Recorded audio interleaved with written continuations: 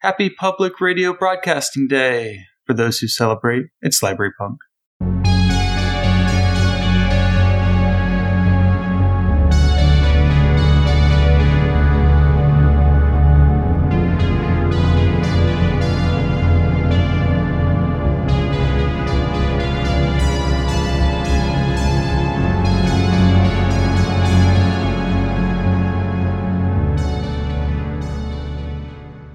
I'm Justin. I'm a Skullcom librarian. My pronouns are he and him. I'm Sadie. I work IT in a public library, and my pronouns are they, them. I'm Jay. I am an academic metadata and discovery librarian, and my pronouns are he, him. And we have a guest. Would you like to introduce yourself? Yeah, I'm Megan. I'm a doctoral student at UCLA in information studies, and I'm also a special collections library worker, and I use she, they pronouns. Yay! I'm stoked to be here. Yeah, I didn't know you were working in special collections too. That's cool. Yeah, I work at one of the special collections libraries at UCLA. It's technically off campus. It's all the way over in West Adams, so a lot of people don't even know that we exist, but it's fun. We have a huge Oscar Wilde collection, which is really cool. And I just work in tech services there. So I help out with cataloging and things like that, just a few hours a week, but I've been doing it since I started my MLIS. Can I come live in the Oscar Wilde collection? Yeah, it's a cool building. I mean, there actually used to be a house we have like a full city block. And so there's gardens and stuff, and there's the old gatehouse, and there used to be an actual house there, but it's not there anymore. It's just the library and the gatehouse now. Cool. Yeah. I don't have a segment, so we can just jump straight in. So we've been talking back and forth about having you on the podcast. And I know. you wanted to, well, first we were talking about some automation that was going on. Yeah, locally. Which is kind of something that, maybe we'll touch on a little bit today, but the Santa Monica Public Library got a grant. This was last year. Wow, I guess. Yeah. To turn one of the branches that closed during COVID into a self-service model using Biblioteca software. Mm-hmm. And there's just a whole lot of... as we've been calling them. Yes, yeah.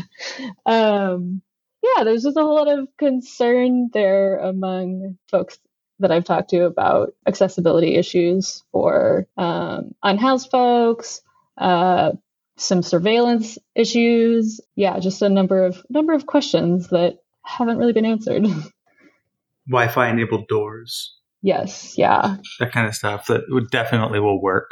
Yeah. Yeah, because I hate that, because self-service and self-checkout is a good thing because, sometimes people, what they're checking out, they might, if they have to interact with another human being to check it out, they might not do it. So I hate that this whole surveillance model and this sort of hostile model is how we get that, because otherwise I'm I would love a self-service library. That would be great for people, but they just got to go and ruin it.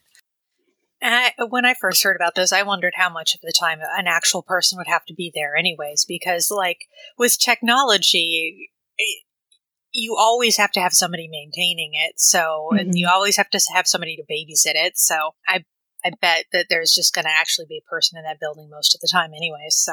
Oh yeah, absolutely. Yeah. But I haven't been to check it out yet, so I don't know what stage of implementation they're in. I hardly go to Santa Monica, so. I haven't really heard any news about it since it first was announced. Yeah, I think my colleague Jeremy, who's in my PhD program, probably has a better idea since he used to work at Santa Monica Public Library and kind of has the in there. Well, Sadie, you hit on what we're going to talk about, which is maintenance. Well, maintenance is one of the things we're going to talk about. So we're going to talk about public library work and maintenance. If for those of you who don't read the titles of the episodes before you start playing them. So I was reading your papers. I read the second one first, which I was very confused. I'm I don't know how I'm going to make an episode out of this.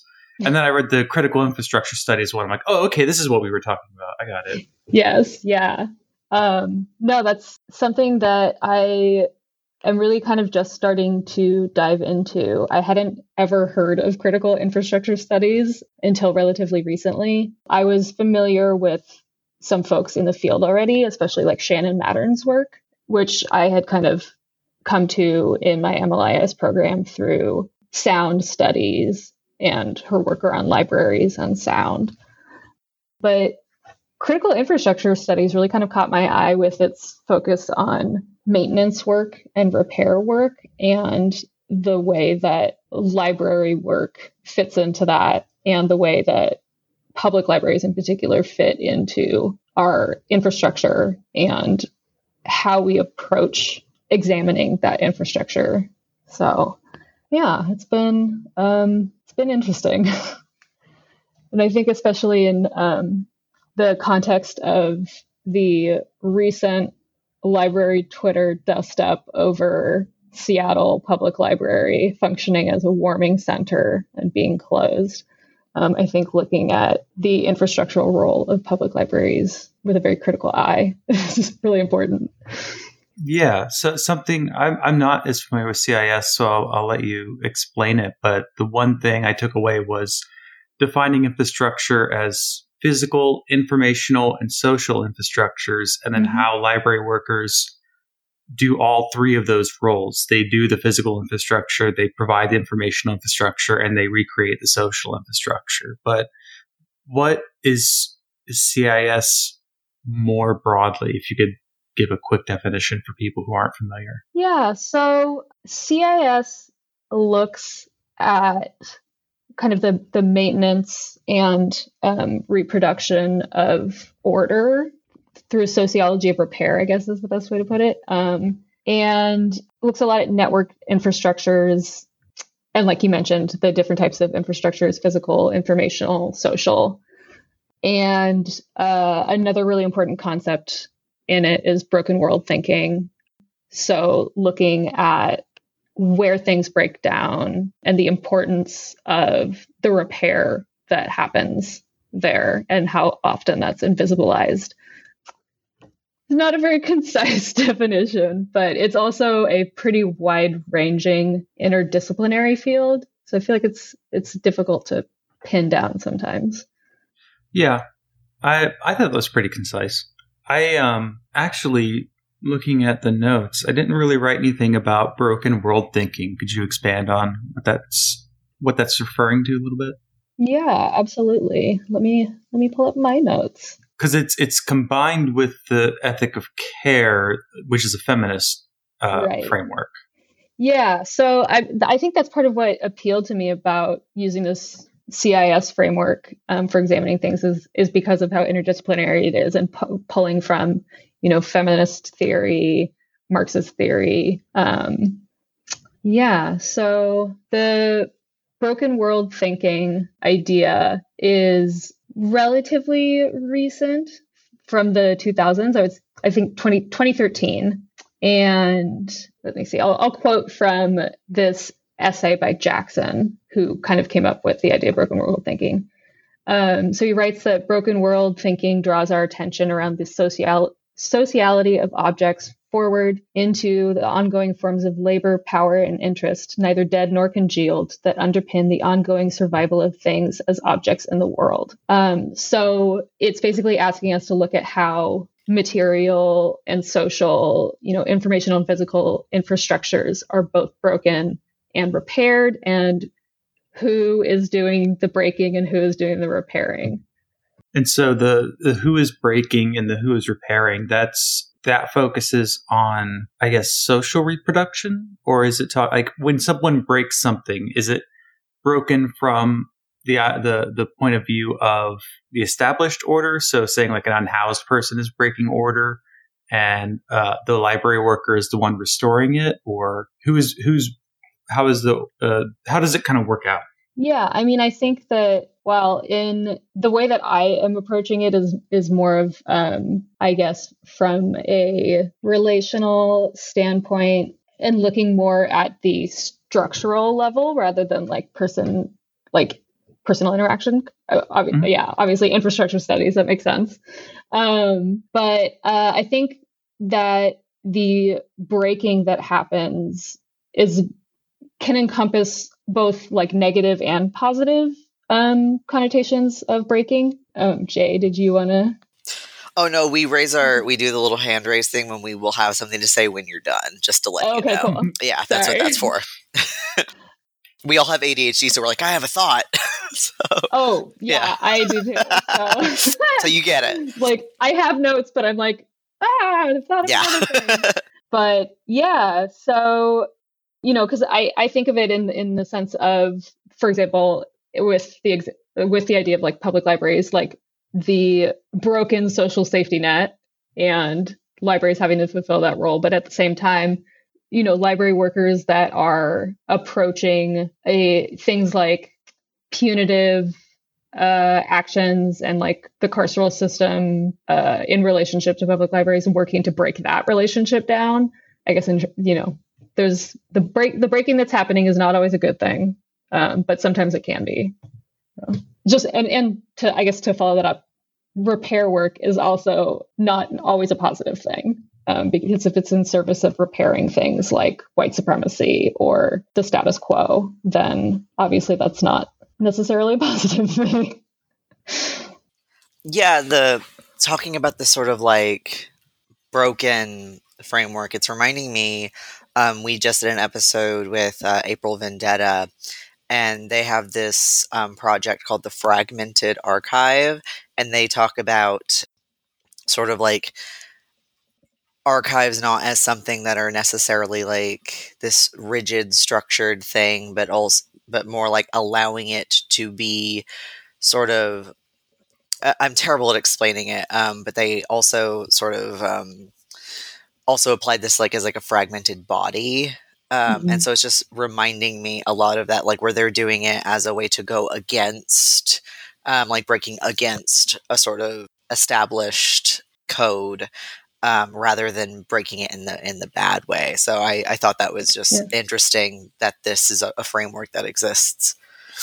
Yeah. I mean, I think it's most often taken in the context of things being broken in a bad way, but I like the idea of, or the potential within the idea of thinking of breaking things in a good way or in a liberatory way. Yeah, and I like bolded order when I was reading it, because order, you can have physical order and the informational order and the infrastructure. And then so once you get the social order, then you're talking about reproduction of societal norms. So that's why I was asking, like, who's breaking it? But I think the whole idea is just to have a different way of thinking about infrastructure change that's not just innovation. It seems like kind of what Jackson's point was, is stop talking about things as innovation and start talking about them as breaking and repairing. Yeah, absolutely. I mean, that's I feel like a large portion of CIS is pushing back against this idea of innovation as this inherently good thing, or as the thing that like is what moves humanity forward or something, and looking again more at the sort of mundane repair and maintenance work that has to happen every day to actually keep our world functioning. Yeah.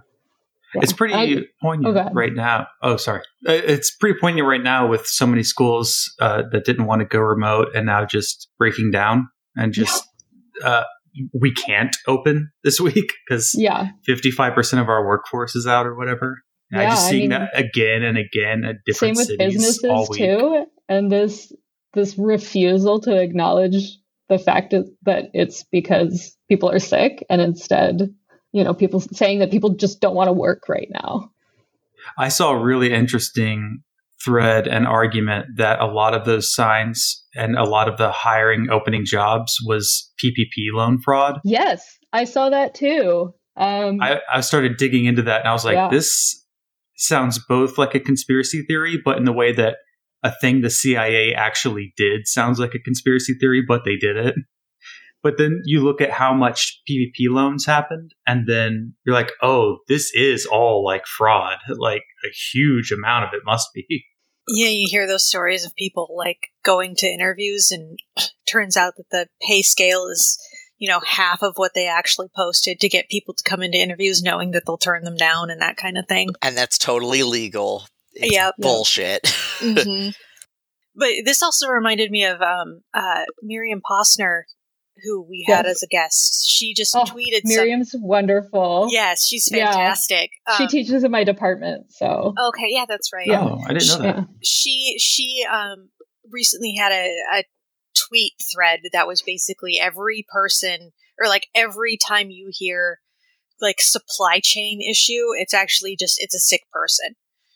So, thinking about it kind of that way, as opposed to just this ubiquitous, it's a supply chain problem. But no, it's physically sick people who cannot be where they're supposed to be. So, yeah, no, I saw that the other day. And then I saw today that she apparently got weird backlash for that tweet. Somebody called her, I think, arrogant was the word that they used, which is baffling to me. But I saw someone I follow, like, trying to, actually them. And I was like, that's weird. Yeah, especially since that's Miriam's, like, it's her thing. Area of expertise. Yeah, that's right for mansplaining. Yeah. Yeah. It's weird. It was just a weird will, actually, too. It was like, also circuit boards not in trucks. I was like, you're missing the point. Yeah. But still doesn't change the fact that there are people involved. The Tumblr.com reading comprehension just really shining through. It's like she's trying to make a point. Yeah. She's like, obviously there are other factors. Yeah.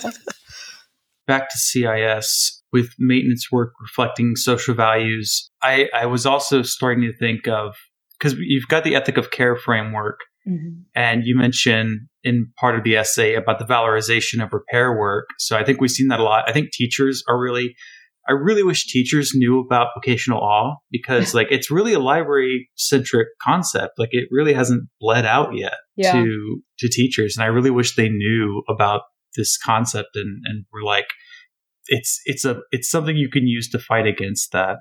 Yeah. I mean, I think it works very well for really any sort of gendered service profession, like nursing as well, too. Mm-hmm. My mom's a school nurse, and so it's definitely something. Double whammy. Yeah. No, definitely. She came out of retirement recently to work for the school district again, because they have so few nurses and they're so understaffed right now. So yeah, it's definitely something that I wish would, get outside of just the library discourse. Yeah, I was reading about the school closures, and one of the things, I don't remember where, I want to say it was Palo Alto, where they reached out and wanted volunteers to come in and run the school, sort of like they do in the UK for public libraries, the council libraries that they close, and they have like a Christian nonprofit come in and like have seniors kind of do it. And I just always think about like what I would do in that situation if I like had to teach this person who's going to be a nonprofit person. I would just be like, nah, I'm not teaching you anything. I'm just going to sit here till like my last day. Yeah. I mean, have fun running a library. Yeah. Like, why would you want to train your replacement who's going to be unpaid? I don't know. It just, I mean, I think with the school, go ahead. But yeah, I was thinking vocational awe would be a really good thing for those teachers to talk about. And I mean, they can't do anything about it probably with the calling for volunteers, but just in case they have colleagues who kind of like are like, oh yeah, that's a good idea. No, it's not. Yeah, it's not a good idea. Yeah, no, it's great to see the examples being set by like strong teachers unions. Obviously, CTU has been great about that. Even though the agreement that they reached, it sounds like, is not super popular, they at least forced some time out of the classroom. So, yeah. And they won some concessions for safety protocols, which was, really important. So, yeah, it's still a victory. I mean, any kind of organized labor thing like that is that you can get done and get concessions. It's a victory. Yeah. And they drew a massive amount of attention to how horribly Lori Lightfoot is dealing with all of this. So I would consider that also a win.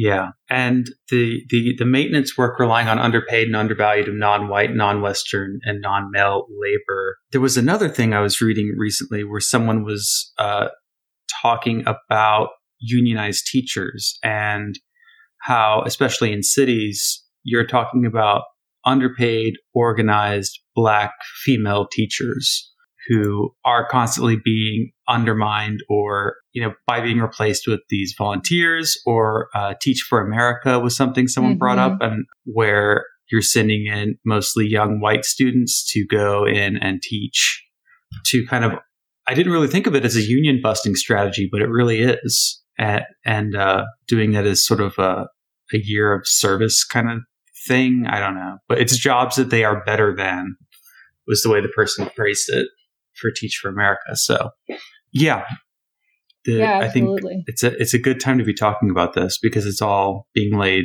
a little bit bare. Yeah, no, I think that the pandemic has definitely pulled the curtain back on a lot of stuff, or is in the process of doing so.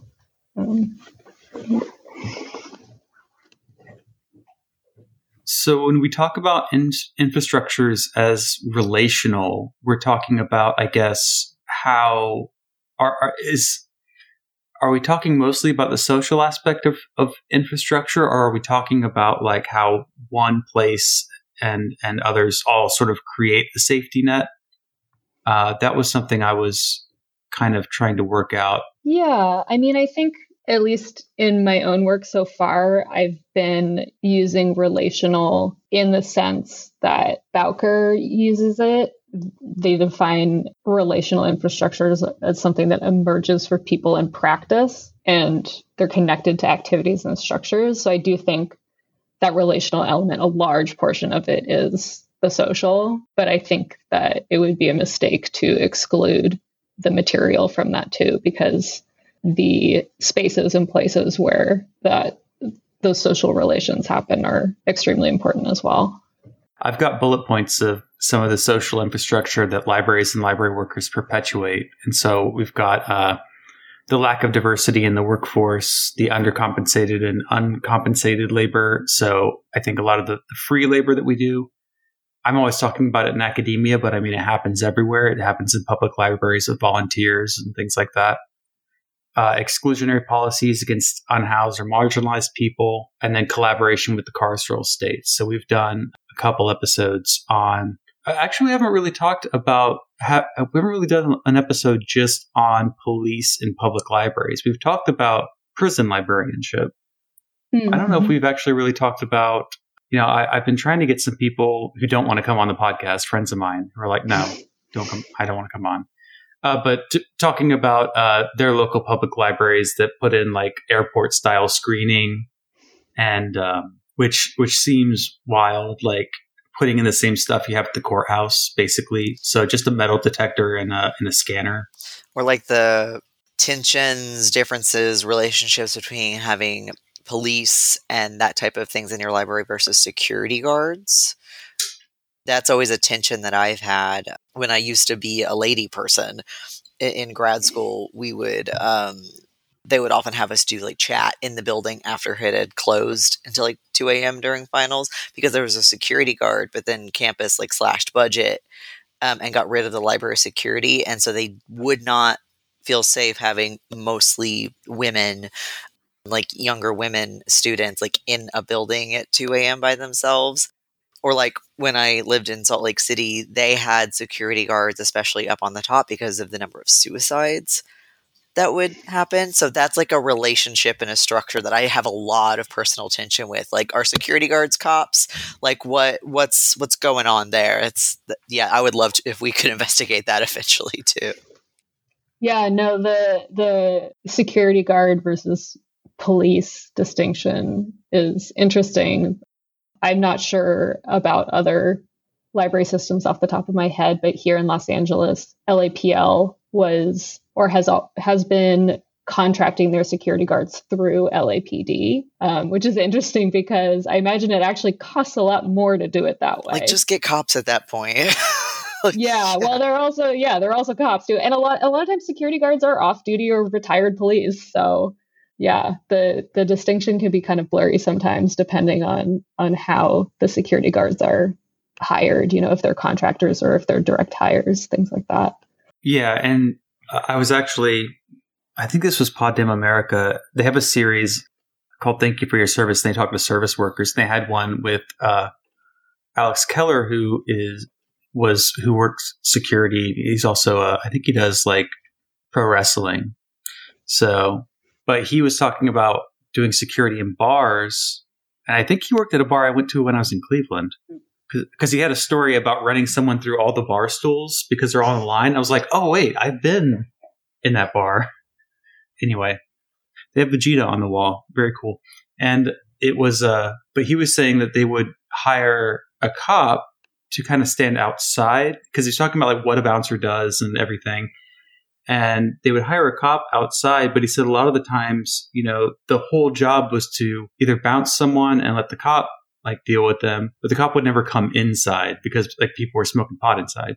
So it was also to make sure that you had a not very nosy cop, and it was also kind of like a bribe to just keep the cops away by having a cop outside who you were paying a lot of money. But yeah, that's what we do at my university is for the 24-hour finals, we have the campus police come in and they keep trying. And I've decided we haven't done 24 hours in the past couple of years for reasons, but the last time I did the overnight shift because we volunteer for it, they asked the librarians to volunteer, and the cop just tried to talk to me all night, and I was like, I'm not doing this again. I don't want to talk to a cop for 7 hours. Yeah, that doesn't sound fun. I don't know. The whole university police thing is always interesting to me, too. When I was an undergrad at Berkeley, it was just interesting that UCPD would show up to stuff anywhere, not necessarily on campus, before Berkeley PD a lot of the time. They seem to be better staffed in some ways, but also that was where when, cops would get fired from other police departments, they would end up as part of UCPD. So I haven't really had any interactions with the UCLA police, but there's definitely been a lot of discussion around their funding and things like that, obviously. Well, that was the Mason cop was at Berkeley, right? That was at UC Davis. It was Davis. But that was when I was in school, and that was during the tuition hike protests. And I distinctly remember it because one of my friends was part of a group of people occupying Wheeler Hall on campus. And hundreds of us came out and formed like a human chain around the building. And the university not only had UCPD come out, but the Oakland Police Department come out. And they were just like laying into people with their batons. They broke some grad student's wrist or something. And yeah, it didn't really help that much, unfortunately, because my tuition doubled in the time that I was an undergrad. So, yeah, it was, and they spent a lot of money at UC Davis doing counter propaganda, I guess. But yes. I do remember this on.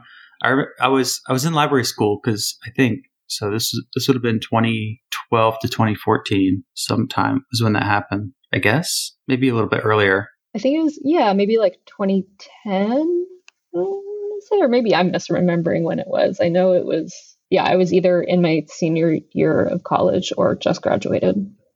Okay. So, I just remember everyone was photoshopping him into everything. Mm-hmm. And I just remember, so I had a Tumblr then, so that must have been at least 2011. It was grad school-ish around times. So, and another thing I've learned being on the privacy and confidentiality task force that we're working on trying to just find out things about the data that we have on users is that all of our security cameras are managed by campus police. Same with, UCLA. That's actually came up very recently in that I think that they didn't have unfettered access before, and now they're going to have it, something along those lines. So. Well, they choose the placement and everything at my university. So that was, I guess, kind of a thing between the building managers and in the library and the police. It was kind of like a back and forth about disagreeing about where they should be placed.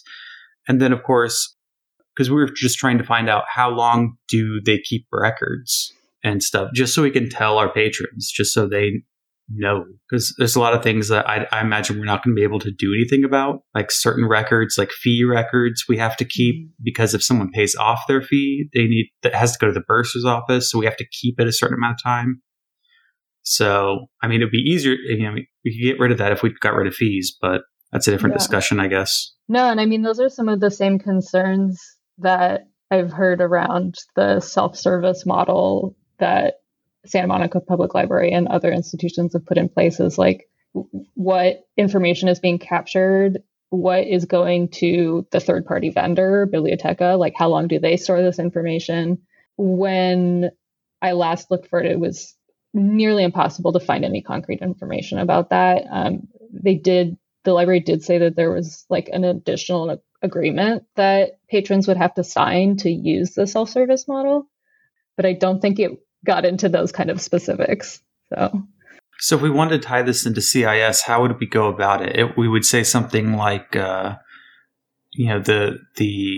library is sort of trying to provide service during the middle of COVID because it's trying to act as like a social safety net of last resort, I think was something that you had in your paper. And so I was thinking it's a social safety net of last resort, but it's also a social safety net of last resort to get you back into the system, to like make sure you have internet access to get a job, to make sure you have the ability to go online and book your vaccine appointment. To, I saw someone mention I think it was in that library piece that was going around that people were saying was actually pretty good. It was talking about like lawyers and clients using the study rooms that they could lock to do mobile hearings and stuff like that. So, yeah, I guess this is also something I've been thinking about a lot lately, is the sort of changing roles that public libraries are playing as infrastructure, and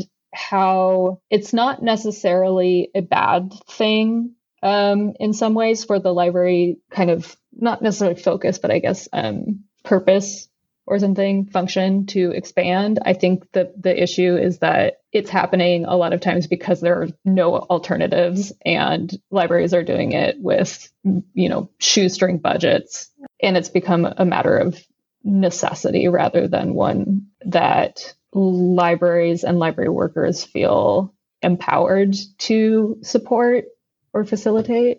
Yeah.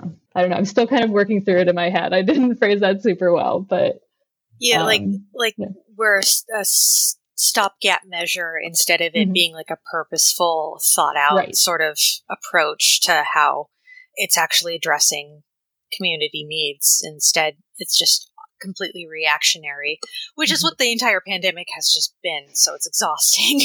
But yeah, absolutely. Instead of, being proactive in responding or shaping community need or being shaped by community need, it's all just very reactive and like last minute and piecemeal.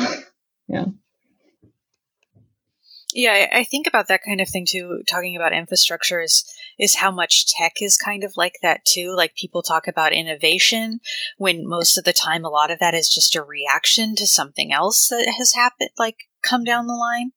And I think too, like there's a lot of people who don't understand the infrastructure needs of tech. So especially when it comes to library stuff too, there's a lot of give and take there. And yeah, it's an interesting question.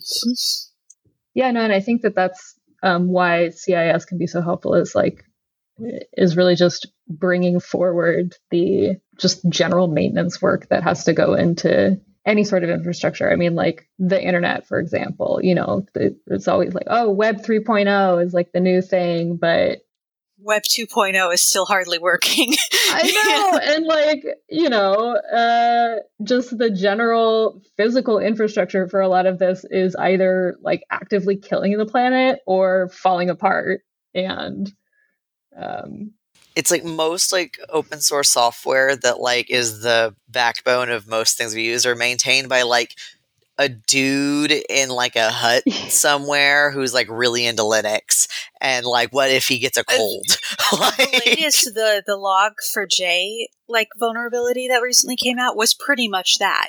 it was being maintained by like Yeah. 3 guys who did like this project for Apache, and I'm pretty certain that it was all volunteer work, but their project had been soaked up into so many other like other things that when it broke, it just caused this like domino effect.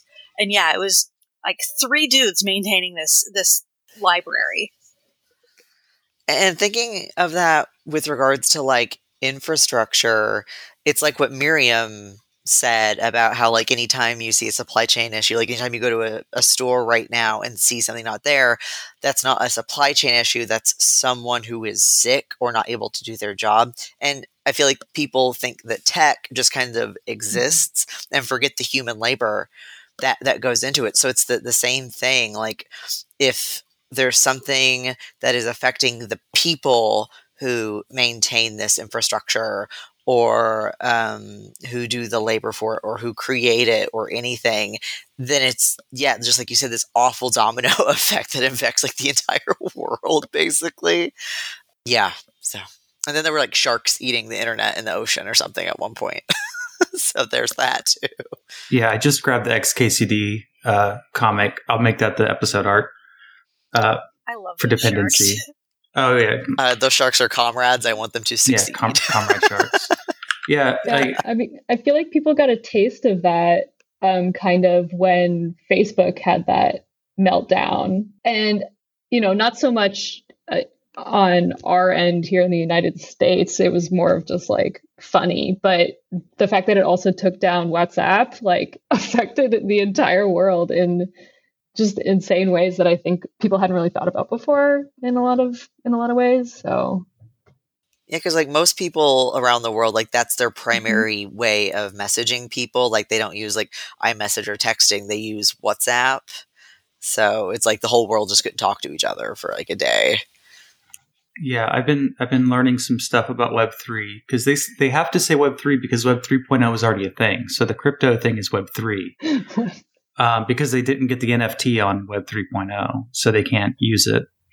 But a lot of like the infrastructure behind it is like more centralized because there's only so many platforms that actually use the decentralized part, and the decentralization is just decentralized ledgers. But it doesn't matter if it's decentralized ledger because like you still have the exact same social relations. So it just is to do the exact same things that are done by smart contracts that could be done by a PDF contract. And it has all the same stuff. Did you read the Moxie Marlinspike piece that was pretty much that? Yeah, talking about how OpenSea and crypto wallets and stuff, it all comes to the same exact choke points. So how can you call it decentralized? Yeah, and those DAOs are also, they're not decentralized, they're not autonomous, and they're not organizations. So it's my new Holy Roman Empire joke. But yeah, DAOs sound really cool. Like it sounds like a thing like anarchists would be really into, but they don't actually work because you can buy tokens. So then it's just people who are already millionaires come in and dominate any new platform. So I listened to a whole... Yeah, it's got the like libertarianism, but then it forgets the libertarian socialism that is what anarchism is. I listened to an hour and a half about like the Bored Apes today, like specifically about... Yeah. I know, I think it's Tech Won't Save Us. That's a good one, Great yeah. podcast. Shout out to them. I would love to get them on. But they have a really good episode about like crypto and that whole like techno-utopianism, like libertarian idea of crypto, and just breaking down how it doesn't work like that at all. It's very good. Like as a digital tech infrastructure thing as well, of thinking about how things are centralized or decentralized or not, and how that works and how that extends beyond just infrastructure but also policy and how things like move through the system and everything. It's quite good. And there's a connection to the book The Promise of Access, which I've been very slowly working my way through. I'm gonna finish it, and I'm gonna try and reach out to the author and have them on. But a lot of it is how what I was saying earlier about libraries trying to get you back into the system again. So that's what the whole book, The Promise of Access, is about. It's like learn to code. It talks a lot about like this program in Washington, D.C. that was aimed at like getting people into a learn to code thing. And like, oh, if you just learned Word, you could get a better job. Yeah. And it didn't address like the housing market in DC, the fact that, DC is all kinds of fucked up because of like what goes on in DC. So like housing and your government isn't really like a real government. Like it doesn't address any of that. It's just like learn to code. And so the whole Promise of Access book is really good. And I really want to dive into it. Even if we can't get the author on, we'll just do a book club episode or something. Yeah, that's one that's on my unending reading list to really dive into. Just because, I don't know, the idea of libraries functioning to sort of like recuperate and reintegrate like broken elements of a society or people that are deemed, I guess outside the norm or unemployable or things like that. Just I've been thinking a lot about the role that libraries played in like citizenship and like creating like national identity and the Americanization process of immigrants. And that's something that I think is becoming much more of a conversation in the field. But yeah, I don't know. It's a tricky one to kind of grapple with, both as like a scholar and a practitioner, being complicit in these kinds of things. But at the same time, like people do need these services because we live under capitalism and we have, got to make money and feed ourselves. And Yeah, I did want to pivot to talking about good things, because you said there is a positive view of public libraries because of social maintenance and repair work. So it is a safety net of last resort. And it can also, it can serve as a model for a better world. That's, I want to do an episode on the concept of library socialism, which I think is kind of weird as someone who is a librarian. And it seems to be mostly talked about by people who aren't. But it is a really interesting thing because they're like, this is how you can take public goods and talk about them in ways that are different in terms of collective ownership and what do we need to own and how do we build community and stuff like that. So, but even as public libraries exist now, they do have space for creating community, have space for programming. That physical space is really important. Plus the informational infrastructure is really important. So, we're not just dunking on our own field and saying it's pointless, because I think we would just leave if we thought it was all pointless. Yeah, no, absolutely. I mean, this, I think, these kinds of critiques are something that folks are doing out of love for the field, wanting it to be better, wanting our institutions and our infrastructures to be better, having a vision of a better future than what is currently being offered to us. Yeah, and I think the sort of difficulty of working in these institutions and, having these impulses or opportunities to do good for communities and do programming that's needed, offering physical space for groups and things like that. But at the same time, it's like hard to feel like it's actually changing anything if the kind of structural level issues are still there. But I don't know. I just, it's still great to see things like, I don't know if you guys saw that Jeannie Austin and San Francisco Public Library got a Mellon Grant awarded today. It's like $2 million to work more on their jail and reentry services and like incarcerated patrons work. So that's really exciting. And it's great to hear about that kind of stuff happening, because that feels like a potentially really like transformative like aspect of public libraries and library work in general. So no, it's awesome. I didn't see that today. Yeah, actually, well, Jeannie was actually just doing a colloquium talk at or over Zoom for my department a couple hours ago. So yeah, it was fun. I had kind of a busy afternoon, so I wasn't really online. So maybe that's it. Yeah. Friend of the pod, Jeannie Austin. That was awesome when they came on. The other paper you sent me had to do with like liberal democracy's limitations and the idea of public things. And we've kind of been talking about this, the whole treating infrastructure as a relationship and a relation, which is kind of hard to think about because we think of infrastructure as a thing the same way that we think about capital as a thing when we know it's a relation. And it's really hard to not see capital as just things. So that's kind of why the whole field of economics is just like garbage most of the time, because everyone who works in neoclassical economics just thinks of capital as things. I think that's one reason I like Donna Haraway, her like Cthulhu scene stuff so much, is because it forces you to think about things as relationships instead of, it's like very like against the commodity, like it forces you to not view things as like commodity fetishism. It's very similar. Yeah, Donna Haraway is great.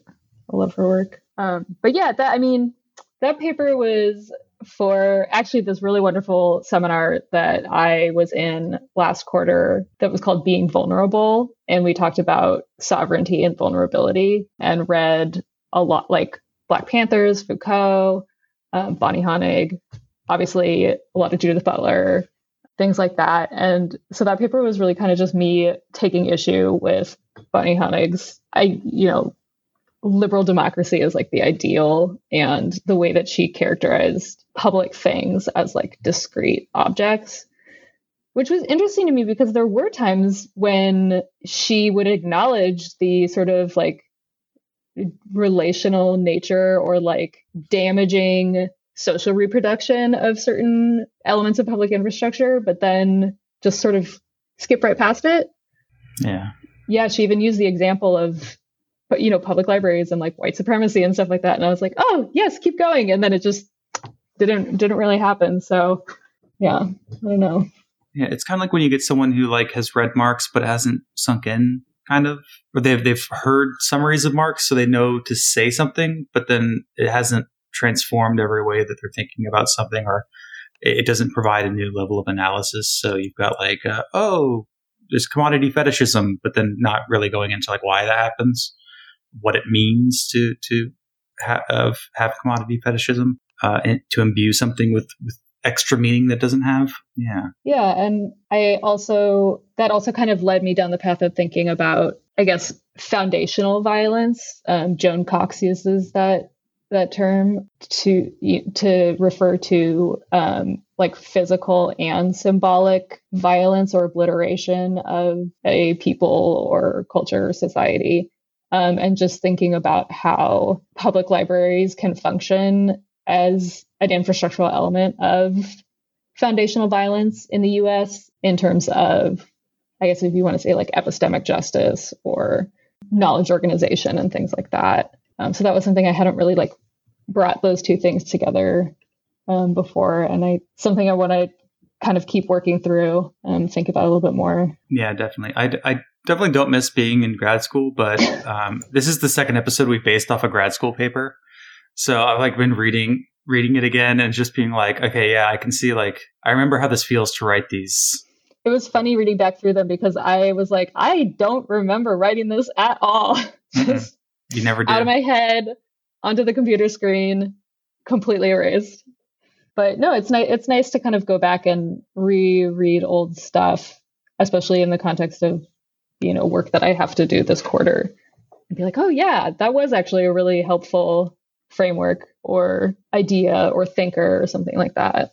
So yeah, there's a ton of stuff I've blown through and just don't really remember it anymore. I guess we should be wrapping up. I need to figure out how to put a bow on this because I really didn't plan an ending, which is another problem I have with writing papers. I never can do the conclusion until the very end. I just do a bunch of rhetorical questions. That's a good one. Or saying what I would like to explore further in the future is... or ending with something kind of saucy that doesn't mean anything.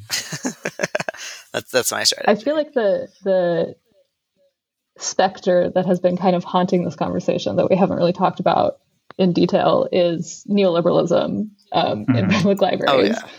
But I think that's just been like I try and be explicit about it, but I think it's a hugely motivating factor in a lot of the research that I do, as well as like organizing and things like that outside of academia. So just want to acknowledge that. Yeah.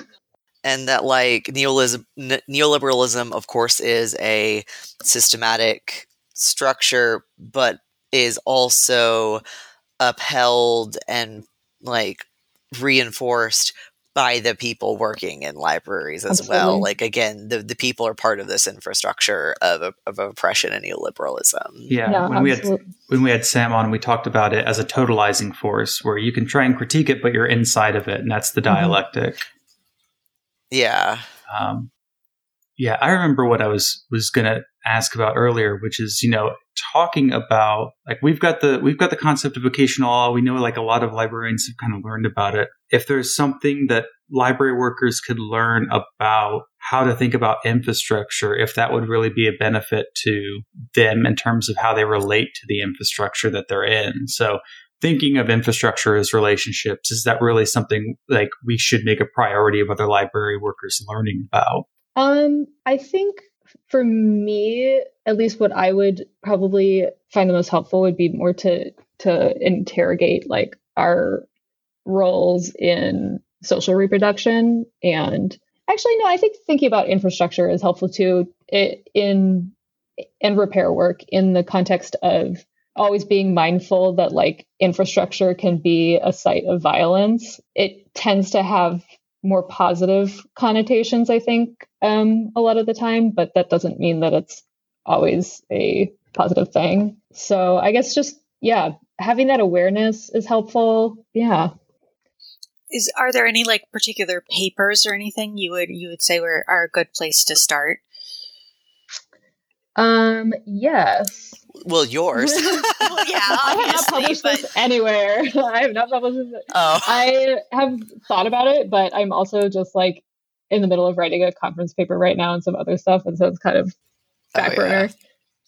But I would say that Shannon Mattern's piece, Maintenance and Care, that was in Places Journal in 2018, is like a really pretty straightforward and interesting read. And she cites a lot of the people that I also cited in my paper. And I can, cool. Finding the link. Yeah. So that was, I think that's probably the best introduction. And it's not like super academic jargony or anything like that. I don't know. I find Shannon's work really compelling and generally a pretty fun read. In terms of, I guess, sort of praxis and things that we can actually be doing, my go-to answer is always going to be organizing, because as we've, talked about a little bit earlier, having strong union and workplace protections is really, I think, one of the best ways that we can start to enact changes that we want to see.